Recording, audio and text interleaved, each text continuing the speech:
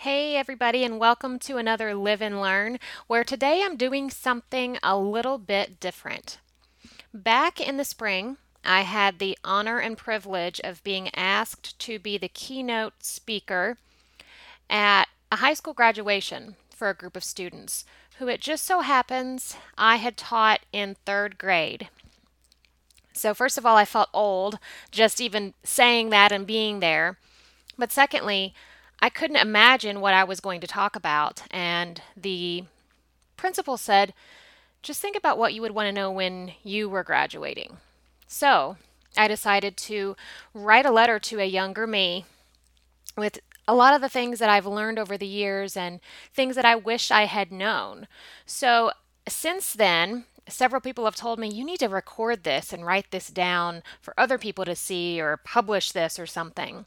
So I thought, hey, I have a podcast. Why don't I just do that on here? So this episode is called Dear Younger Me. Dear Younger Me, accounting. That's what you said you'd major in your high school graduation speech. Accounting. That simple, clear cut answer when someone asks, what are you going to do with your life? But you'll get to your first accounting class in college, and the professor will be sitting stone faced behind a desk from which he will not move over the next 15 weeks. And you'll say, I don't want to be that guy, not because of accounting, but because he seems so tired. But English. You'll realize that you're most at home in English 101, and that you've always been most at home when writing and talking and reading and even diagramming sentences. And that trip you make to your advisor's office to switch majors will change your life. Because the world needs the you who is most alive, and that you is an English major. Dear younger me, you'll never get there. And you know what I mean by that. You think there's some magical time and place where you're headed, and that once you're there, everything will make sense and be wonderful. But there is no there. Or maybe there are lots of theirs, but really there is only here. So be here, fully be here. Planning for your future is one thing, but don't dream at the expense of living in the now. Don't be in such a hurry. Slow down, take your time, be still, lighten up. Life is not short, but it is too important to spend it trying to get there when you're already here. Believe it or not, there will come a time in your not so distant future when people's cell phones will have more power than that 12-pound laptop you just bought with your high school graduation money. And not only that, but people will spend hours a day hunched over these pocket computers, texting and Facebooking and Snapchatting, and they'll miss being here. Be careful of that. Experiences and opportunities will pass you by if you're busy staring at that flashing box in your hand, because even here will become there. So be fully present where you are and in what you're doing. Dear younger me, we live in an expanding universe. We can apparently only map 4% of it, and it's expanding so quickly in all directions around us that it's not likely we'll ever have the tools to keep up. You're expanding too. You'll change. You'll change your mind. The Goo Goo Dolls won't stay your favorite band forever, and you will, in fact, decide that coffee is a nice way to start your day after all. You'll change in other ways too. You'll gain more compassion for those who haven't had the opportunities you've had. You'll recognize the wounds that others carry and the limps around you. You'll never stop learning. You'll always work to get better at whatever it is you're doing. But not everyone wants to expand. Not everyone wants to change. Some people you know would rather entrench themselves than open up. Don't be that person. Offer the world an open hand, not a clenched fist. Dear younger me, it turns out you're right to cringe when you hear people say that to be successful, you need written goals. Since you graduated high school, you've written down a big fat zero goals. Instead, you've trusted that everything will go the way it should. You've chosen to stay open to possibilities and to work hard at what you find interesting about the world, and you've gone where it takes you. Dear younger me, your strengths are often your weaknesses. Your efforts to be highly organized and efficient will serve you well, but they'll also be a problem. Your strive for perfection won't go away as you get older, but you'll learn a new definition of good. In the Old Testament, the writers use the word good frequently, but that's the Hebrew version of good, not the Greek version we rely on so heavily now.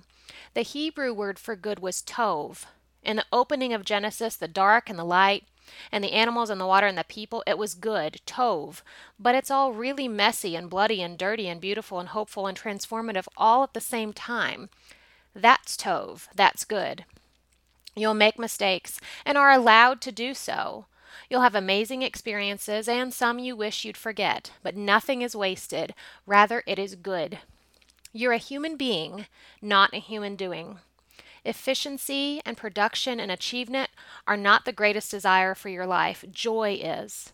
Strive for goodness, tovness, not perfection. Dear younger me, everyone is your teacher. That clerk at the grocery store who week after week seems to be having another bad day.